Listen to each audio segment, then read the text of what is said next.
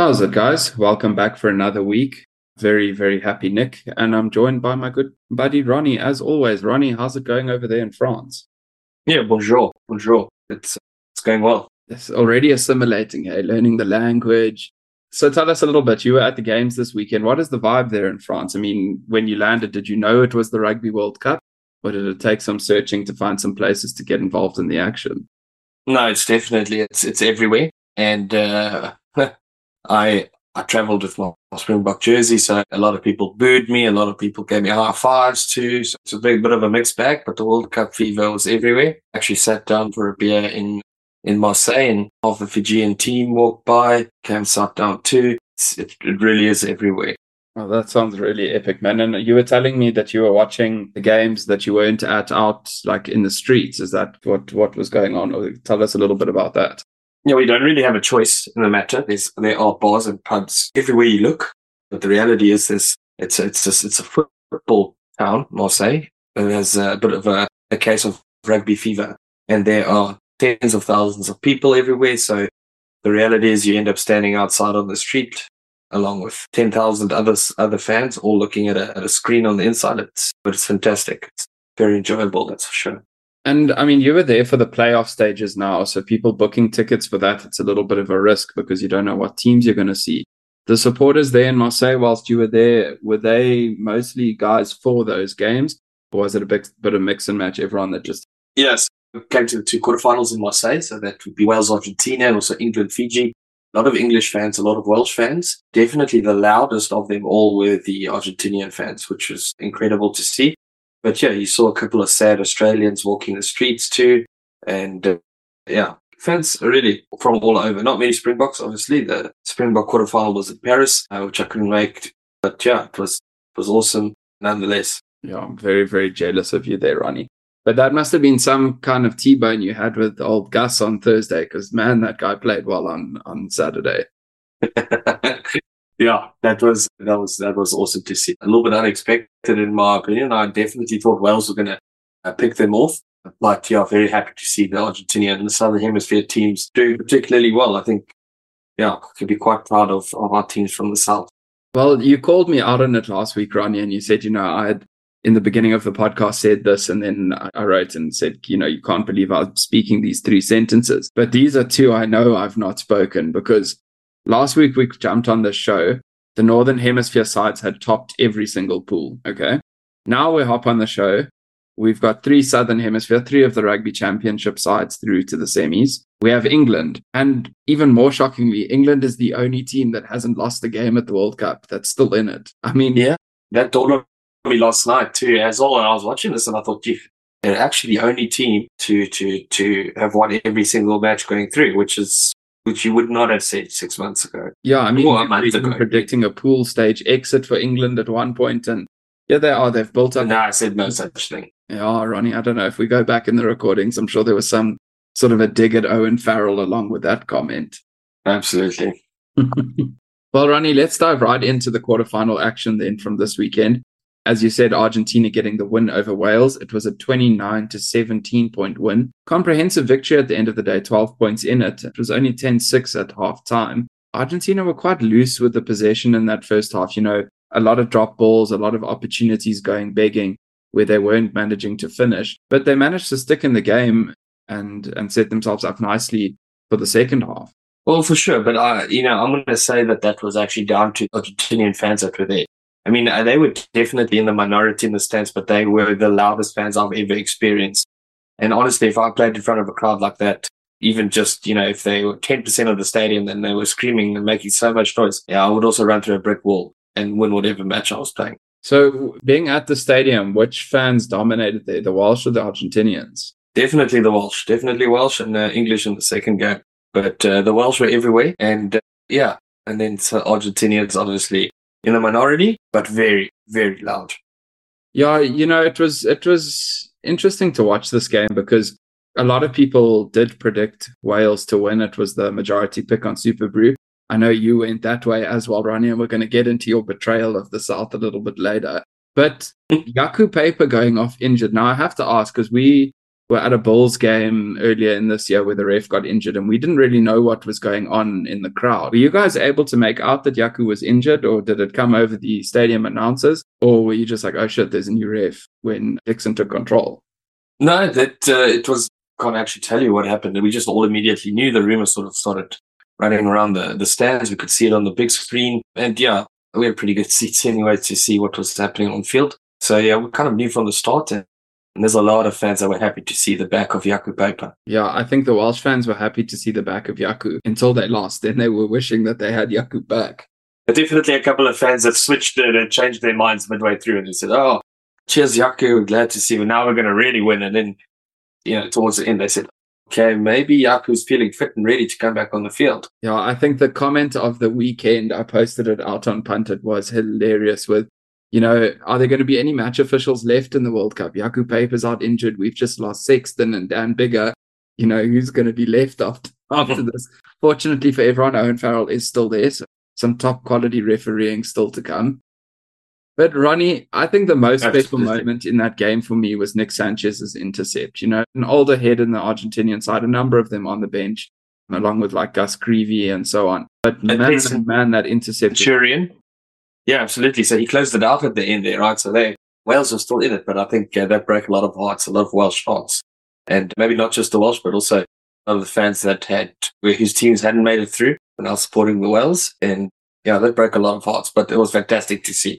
We went a little bit wild in the stands. Yeah, no, I can absolutely imagine. It was epic, epic, epic rugby on display there. We've now seen the back of Dan Bigger, but he was a legend of Welsh rugby, of the British and Irish Lions. We'll never forget the big arena. So he bows out on a less than desirable note from the Dragons. But, legend of the game, shout out to him. Thank you for all you've brought to the game that we love, Dan. But Ronnie, looking at this game now, Argentina building nicely through the World Cup, slowly starting to progress. Do you think they've fine-tuned their game, or was this just an understrength Welsh side that they faced? Or maybe not understrength, inexperienced? No, I'm going to say that. I think Argentina is strong enough to pull it off. We've seen them beat some really strong teams in the past and do really well against the All Blacks now, which was, not just once, twice really. Against the Boks, they've done really well. Against Argentina, they've done really well. So it's expected for them to perform at a much higher standard than, what they used to 10, 15 years ago. I wouldn't say it was an understrength Welsh side. I thought it was a brilliant game from them too. Look, unfortunately, I haven't seen all the replays. Unfortunately, I had a little bit too much rugby and festivities to attend to. But from what I could see, I thought Argentina were just that little bit better than Wales were. And, it was a great test match still. And Argentina deserved winners. Yeah, absolutely. And I think also, just to end off talking about this game, we need to give Wales a bit of credit, because Gats coming in late, only taking over ahead of the Six Nations this year, he managed to rejuvenate that side and get them through to a quarterfinal. I think Wales can be happy with where they are. We spoke before the World Cup kicked off, they're probably a team more looking ahead towards 2027 in Australia, very young captains and all of that. So I think Wales, they can be happy with the quarterfinal. Look, it's obviously going to be disappointing because in a quarterfinal exit is so abrupt, right? You're hoping to still be there for another 2 or 3 weeks, and then suddenly your tournament is off. So it's earth shattering, sure. But yeah, look, they put a good performance down, and look, like you say, Dan Bigger, stalwart of the game. Yeah, it was good to see him perhaps in this final game, and yeah, I feel a little bit sorry for how it ended, but look, there's winners and losers every time we play. Absolutely. Then, Ronnie, going over to the game that probably put a hell of a smile on your face, because I know it did mine on Saturday night. All Blacks getting a 28-24 victory over Ireland, making it Ireland's 8th quarterfinal exit from the World Cup in a row. What did you think of that one, Ronald? Look, I was definitely cheering for the All Blacks. I'm one of those, I suppose, I'm patriotic in that I like to watch the Southern Hemisphere teams or the Rugby Championship teams and beat the Six Nations teams. But I have to say I felt a little bit sorry for the Irish post match. I was supporting the All Blacks. Unfortunately, I did tell my Irish friend that I was supporting Ireland, but that's because I was a bit of a soft spot for them in the Northern Hemisphere. And yeah, when I saw Sexton's face after the game and, Buddy Aki especially, you can't help but feel a little bit empathetic towards those guys. But well done to the All Blacks. And I feel like I told you this last week. All Blacks are back. Yeah. So, well, that's what I want to get onto now, Ronnie. Last week on the pod, you were going on, it's the All Blacks. It's a quarterfinal. The All Blacks are back. And then you picked Ireland on Super Brew. Yeah, so what happened there with most of my calls is I made it very early, knowing that I was going to travel. I didn't want to miss a call, so I made a bunch of calls using my gut feel at the time. And, and then I did obviously change my mind, and I even discussed it with my cousins, and it got to the point where I thought, let me just go review the Super Brew picks. Maybe I need to increase my margin or decrease it. Only to then realize that, she had picked Ireland, and I picked who the bookies favored at the time. And then I thought to myself, the first rule of Super Brew is you never change your mind. If you change your mind, that's when you get the call wrong. And probably this is the exception to that rule. Yeah, no, well, unfortunately for you, didn't pay dividends, but fortunately for the Southern Hemisphere, we're quite happy with the outcome of that one. But let's start at the beginning of the game, Ronnie. What did you make of Ireland's response to the haka, the figure eight? I mean, obviously, when we see teams do this, we all think it's really cool, innovative. But now it's just become a mockery because they made a figure eight. And now it seems to be representing their eighth quarterfinal exit, or at least that's the joke doing the rounds on the socials. So, yeah, Ireland having that response to the haka, the All Blacks may have taken a little bit of umbrage to it because they really came out firing in that game. But surprisingly, Ronnie, we saw the All Blacks still come out victorious after getting 2 yellow cards. There was one for Aaron Smith for a knockdown, and then Cody Taylor later getting yellow carded for a collapsing of a maul. Something like that you would expect Ireland to really punish, especially because of how well their backline functions. But then if you watch the game a second time, you look at someone like Johnny Sexton, which is a player you really needed to step up for Ireland. And if you watched him in this game, he actually looked a little bit hesitant. He was taking the ball, not taking more than 2 steps and popping it off to Bundy and letting Bundy run with it. Did the occasion maybe get to Johnny a little bit? Yeah, so I think the All Blacks did exceptionally well to disrupt Ireland in their usual game plan. And even my cousin said that, it looked like Johnny Sexton wasn't playing his normal game. It looked like he, at no point did he go stand out in the back of the pocket and like you say, potentially try to do something funny. He just basically stood between the scrum half and Bodie Aki. That was all he did. And that was a little bit disappointing to see. Would have liked him to go out firing, but maybe that was a strategy, a game plan, something that we can't exactly see without closer analysis. Yeah, maybe it didn't work. Shutting his channel down quite well that we maybe didn't pick up on at first glance. Ronnie, don't you find it a little bit entertaining that the only 2 people that scored against the All Blacks are former New Zealanders in Bundy Aki and Jamison Gibson Park? Yeah, I did see that. And that was also something that we shouted out in the stands at one point just to remind everybody. But yeah, it was probably not in good taste. But look, yeah, it is the way that it is. It's a professional sport. People ply their trades in other countries. Yeah, and it would have been cherry on the top had James Lowe added a 3rd try in there, making it an all New Zealand affair. But the 3rd try for Ireland coming via penalty try for a collapsed maul. Yeah, Ireland just not being able to get over the line and do it, Ronnie. But Ardie Savea, it was his 30th birthday. He secured a man of the match and scored a try. I really think Ardie is in the form of his life at the moment. Yeah, I agree. And I felt like Ardie Savea has been good for a number of years now. He's just not being favoured, it seems, by the fans, by the New Zealand fans, which I find surprising. I think he's a very exceptional player. At least the fans we've spoken to have always said that they're not big fans of Ardie playing there, but look, a performance like he did against the Irish now, they might have to change their minds over him. Yeah, he is immense. He's one of the most crucial forwards in that pack. But also good to see New Zealand getting a bit more game time out of Ethan de Croo, Tyrell Lomax.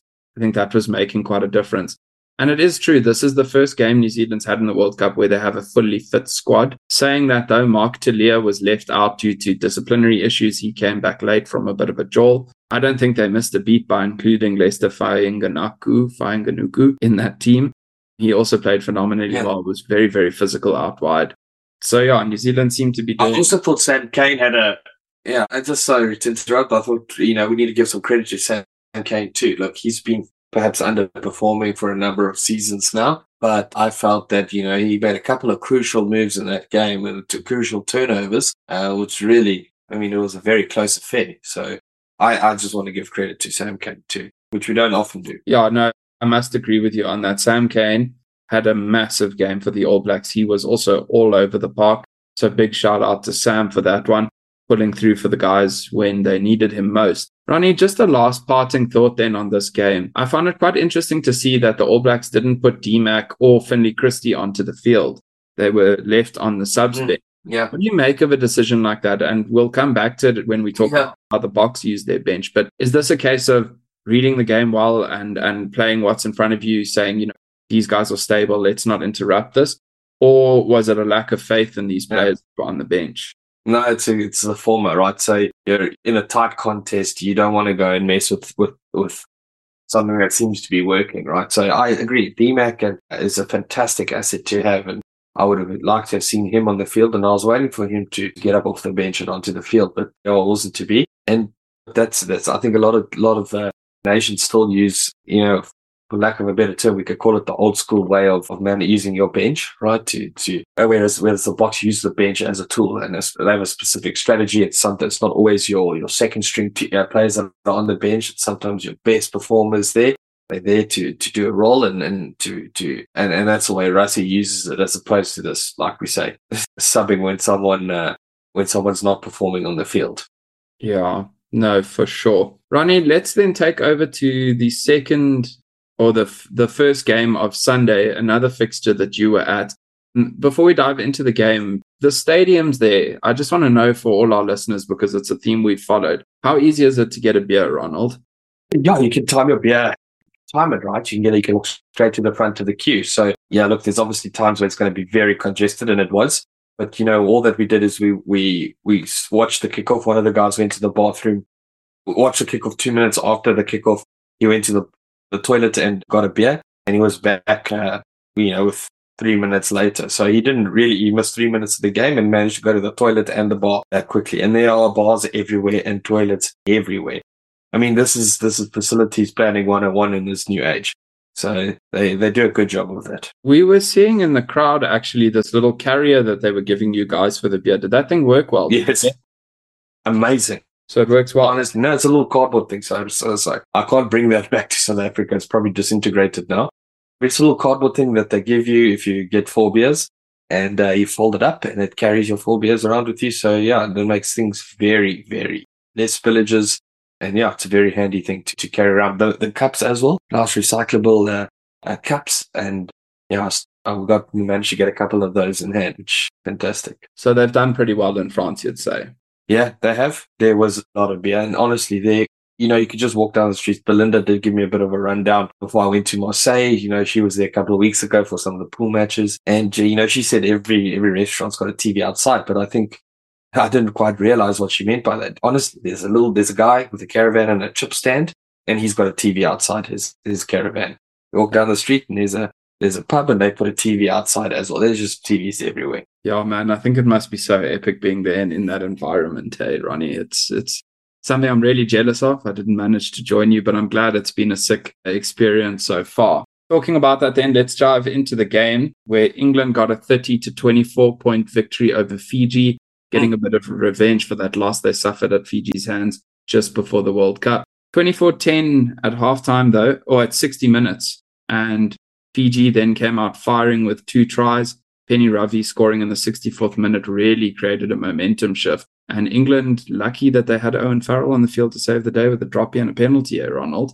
Yeah, honestly, it really came down to the wire, and it was fantastic for the atmosphere. We were so tense. We were on the edges of our seats. We thought, here we go. We're going to see another upset. Well, I suppose upset, depending on who you're asking. And we were together with, I suppose it was just the English fans that were supporting England, but we had Scotsmen around us, everybody cheering for Fiji, going wild. And that was one of the best games I have ever been to. So the Fijians took it so close. And honestly, once again, they need more game time, because if they get more game time or get more matches in the World Cup cycle, jeepers, they're going to be a force to contend with. Absolutely. Did you manage to get your hands on a Fijian jersey?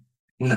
Unfortunately, we pushed things a little bit tight, so it's a little bit difficult to walk through the crowds, and then a lot of people buying merch and stuff, which perhaps in some cases I think are a little bit overpriced. But that's something we've grown to get used to in these big tournaments or sports events. People tend to up their prices quite a bit.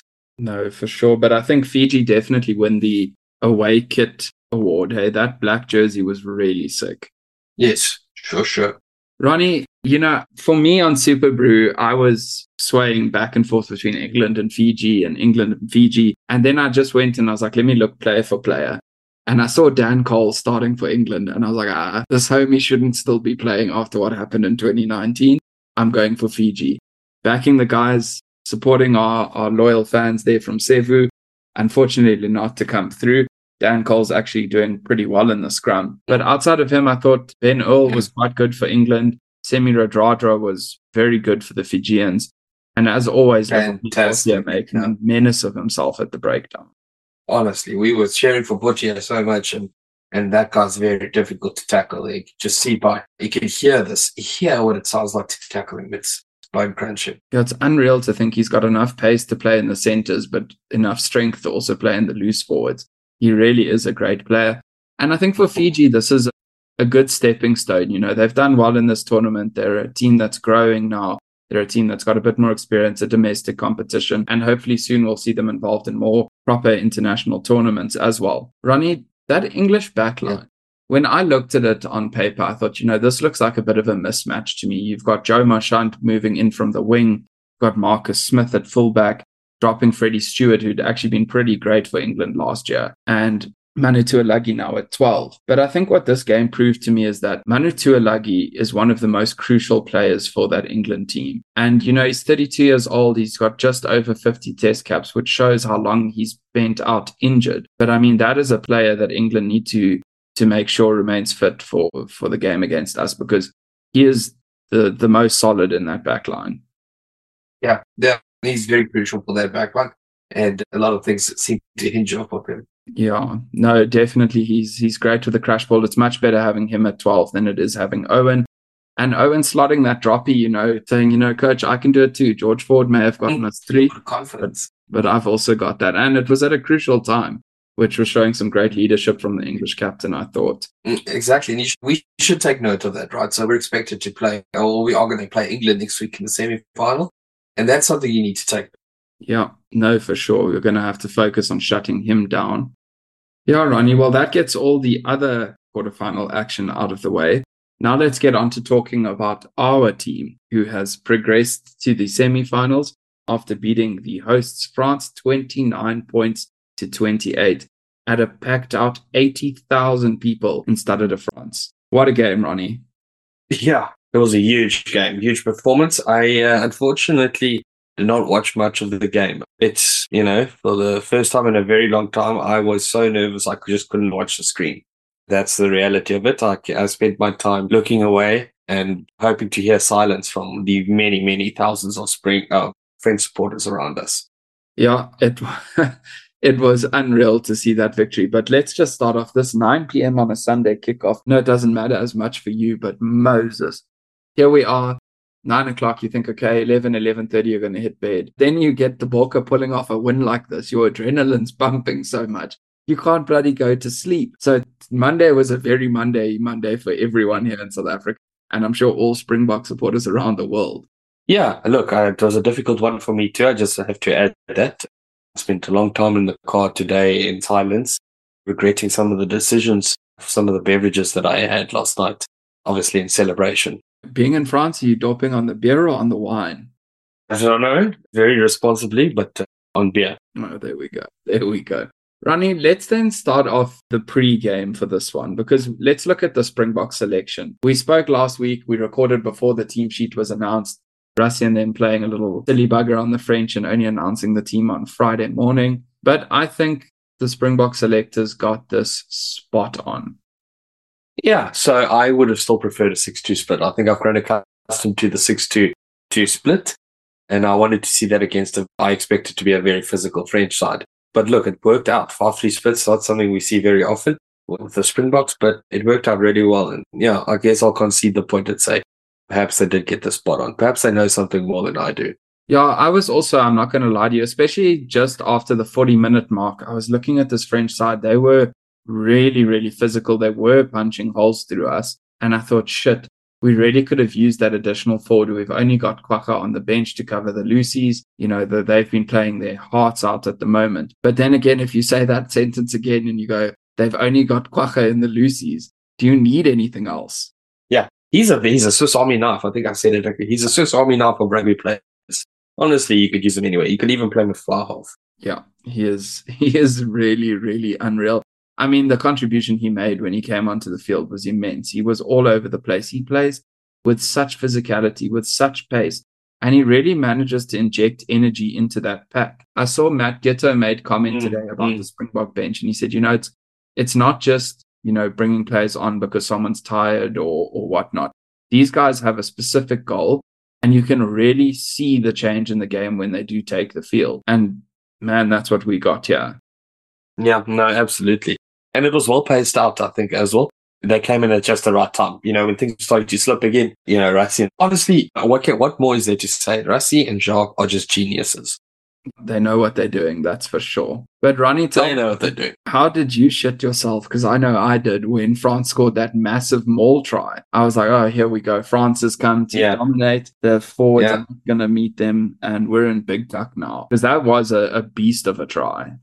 Yeah, and it was a perfect thing to rile up a crowd of Frenchmen. We were surrounded. I mean, we made some good friends with some Frenchmen there, but honestly, it was just enough to get that crowd stamping their feet. So I was very nervous, very, very nervous for my safety too. Not really, but also for the Springboks cheapers. You don't want to be for a team to score a rolling ball try like that against the Springboks. You know that they're a top-notch team. No, for sure. I mean, I looked over to Linza after that and I said, we absolutely have to score next. Otherwise, this French crowd's going to get on top of us as well. And one thing the French got right after scoring such a big maul try is we were very, very hesitant to compete in the air after that. We were always waiting for the maul to come.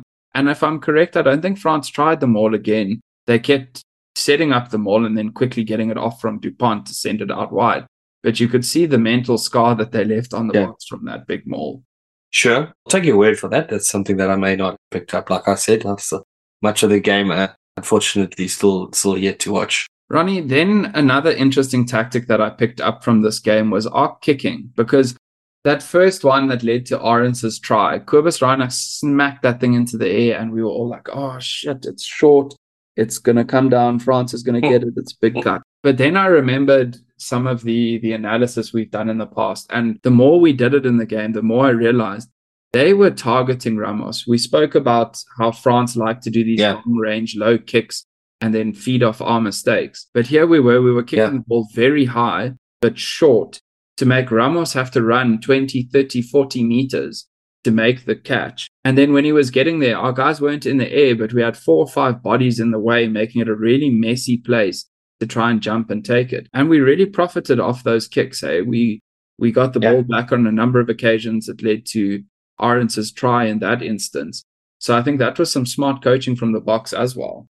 Yeah, I think that's good. It's not our tech kicking's come a long way, right? So it used to be about getting into the right areas of the field. And I think it's evolved to such that it's about making it uncomfortable for the opposition to gather the ball. And that's all it was. It might not have been contestable for us, or it may have been contestable for us, but it was really about disrupting the momentum of the opposition and not just kicking it down their throats again to see if they can run it back at us.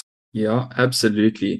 And speaking of the kicking, Antoine Dupont and the French side actually made a number of holes in the Springbok defense with those little chip kicks they were doing over our defensive line. We've seen that as a tactic that has paid dividends against the Boks before, but they forgot to account for Jesse Creel. Man, oh man, was that guy on fire. Yo, no, honestly, take back everything I've said about him in the past. Anything where I've perhaps said, oh no, I don't have faith or trust in him, because honestly, that guy, what a legend. Well, honestly, what a legend. Yeah, Kyle, if you're listening to this, Kyle was the winner of our tickets to the URC final.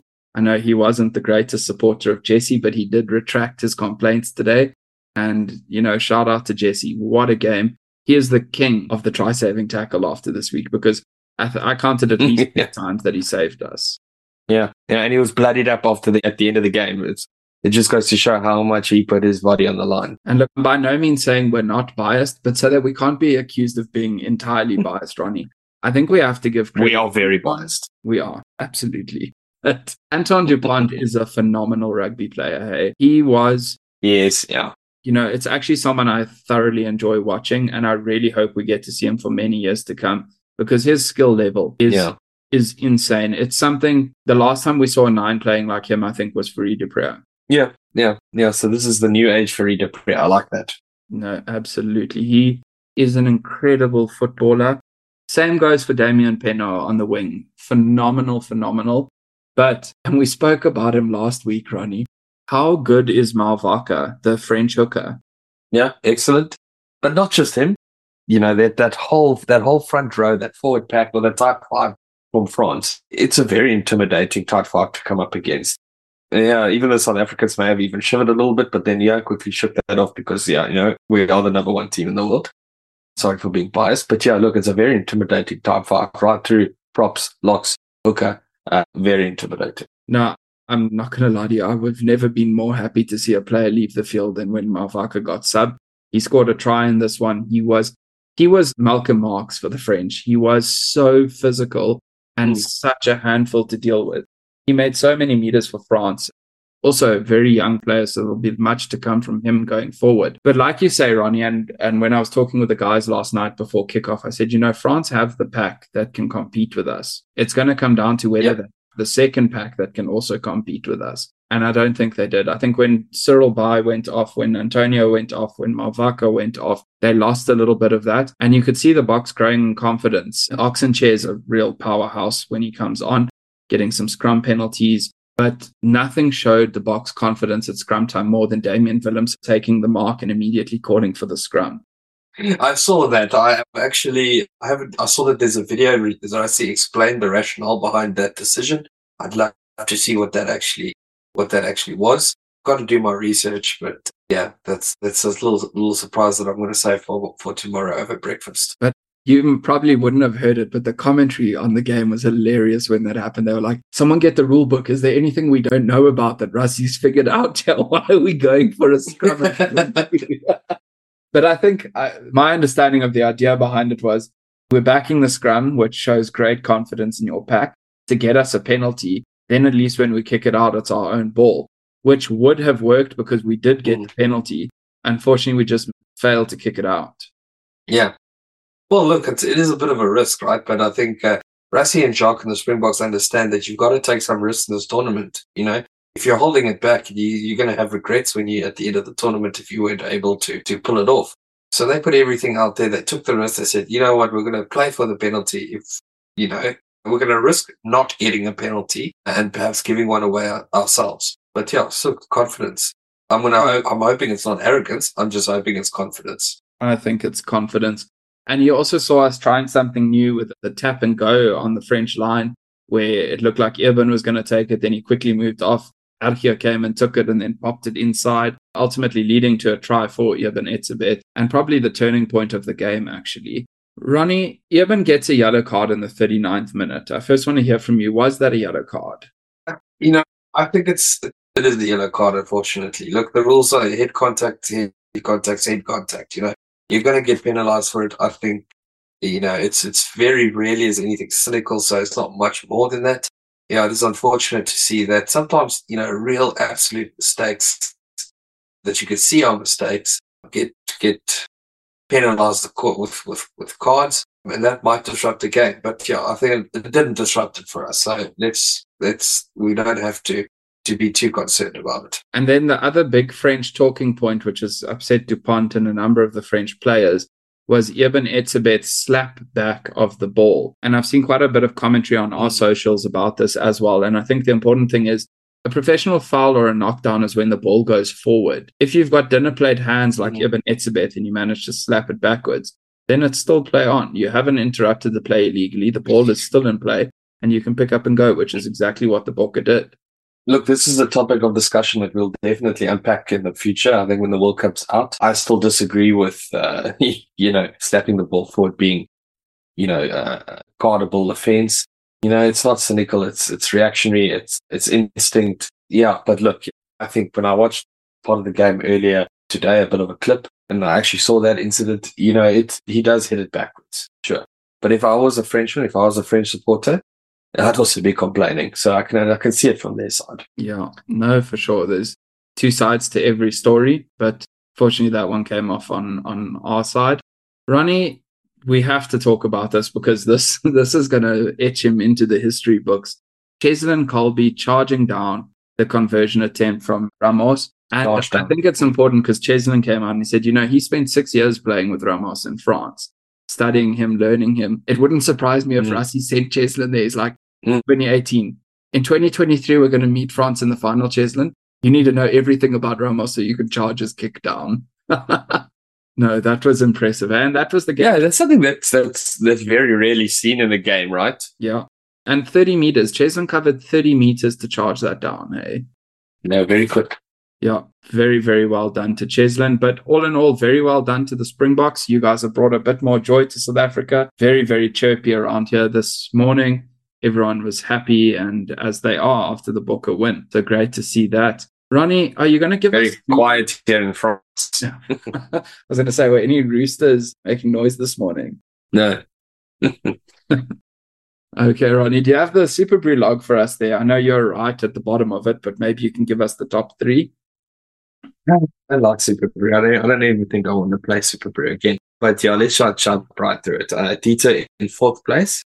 No, actually, this is such a surprise. But do you know that Harry, one of our fellow Inner Circle WhatsApp group members, is in 5th place?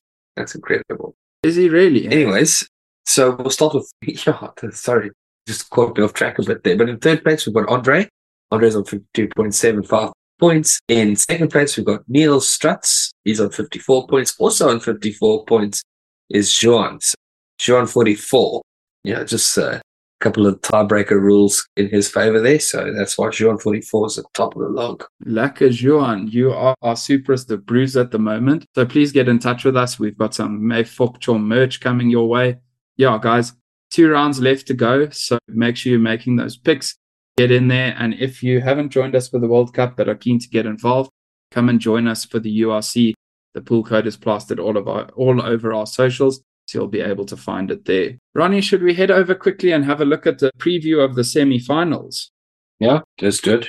So first up on Friday night is a massive game. That's at the Stade de France as well, kicking off at 9 p.m. South African time. Los Pumas versus the All Blacks. This is an interesting one because, I'm pretty sure Los Pumas are heavily backed to lose this one.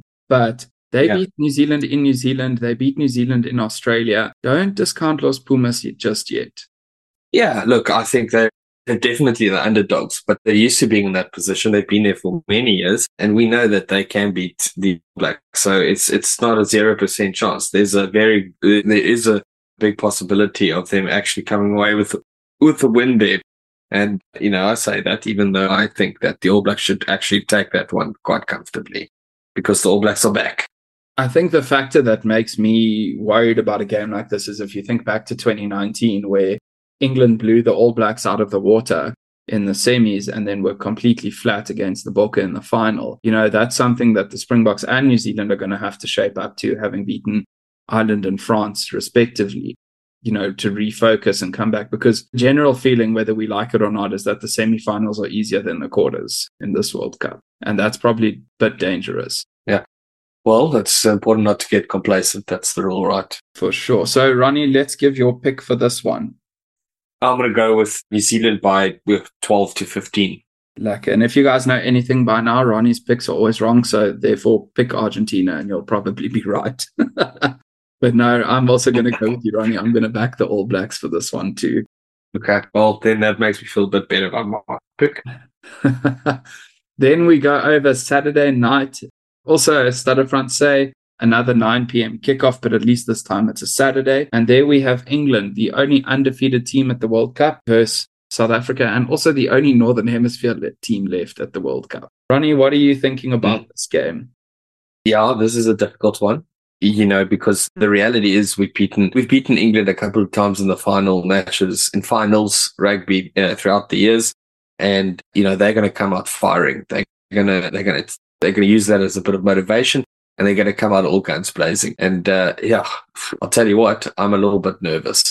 I'm also a little bit nervous. I think England are more dangerous than we give them credit for. And like you say, that revenge factor they'll have is something to be concerned about. And also momentum quite on their side at the moment. I think it's going to be crucial to see what selections England make. I think Dan Cole, as I said earlier, probably still dealing with some scars for what the Bokke did to him in 2019 in Yokohama. But that being said, England are starting to come into their own.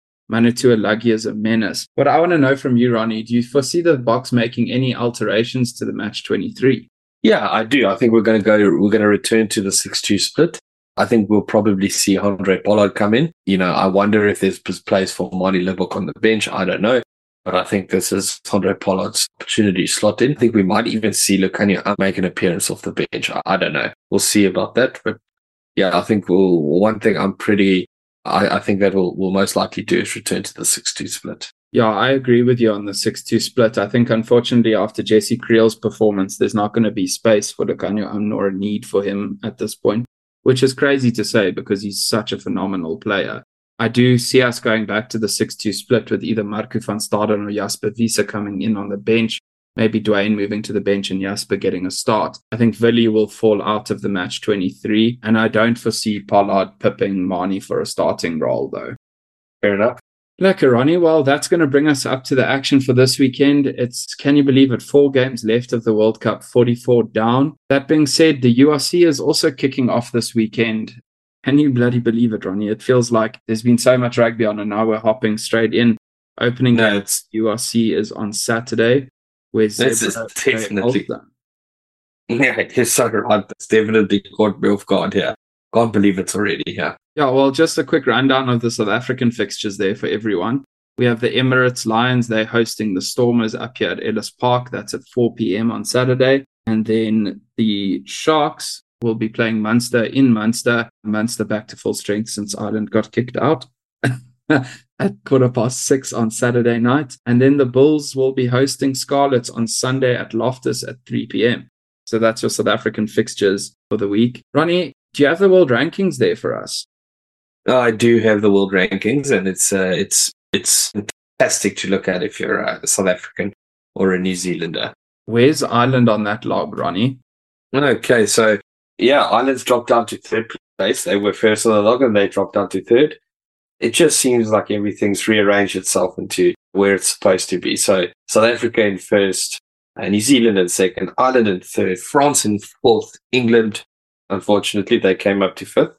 Yeah, so it's looking really good if you're a South African or New Zealander, because it's gearing up to be a very competitive semi-final, very interesting semi-final. Yeah, it's definitely going to be an interesting one with those rankings. Last thing then, Ronnie, Francois Fent has been named captain of the Sharks for the tour, and Apiwe Dianti set for his first return to rugby in 4 years. So a lot to watch in the URC this weekend, but World Cup remains the primary focus, hey, Ronald?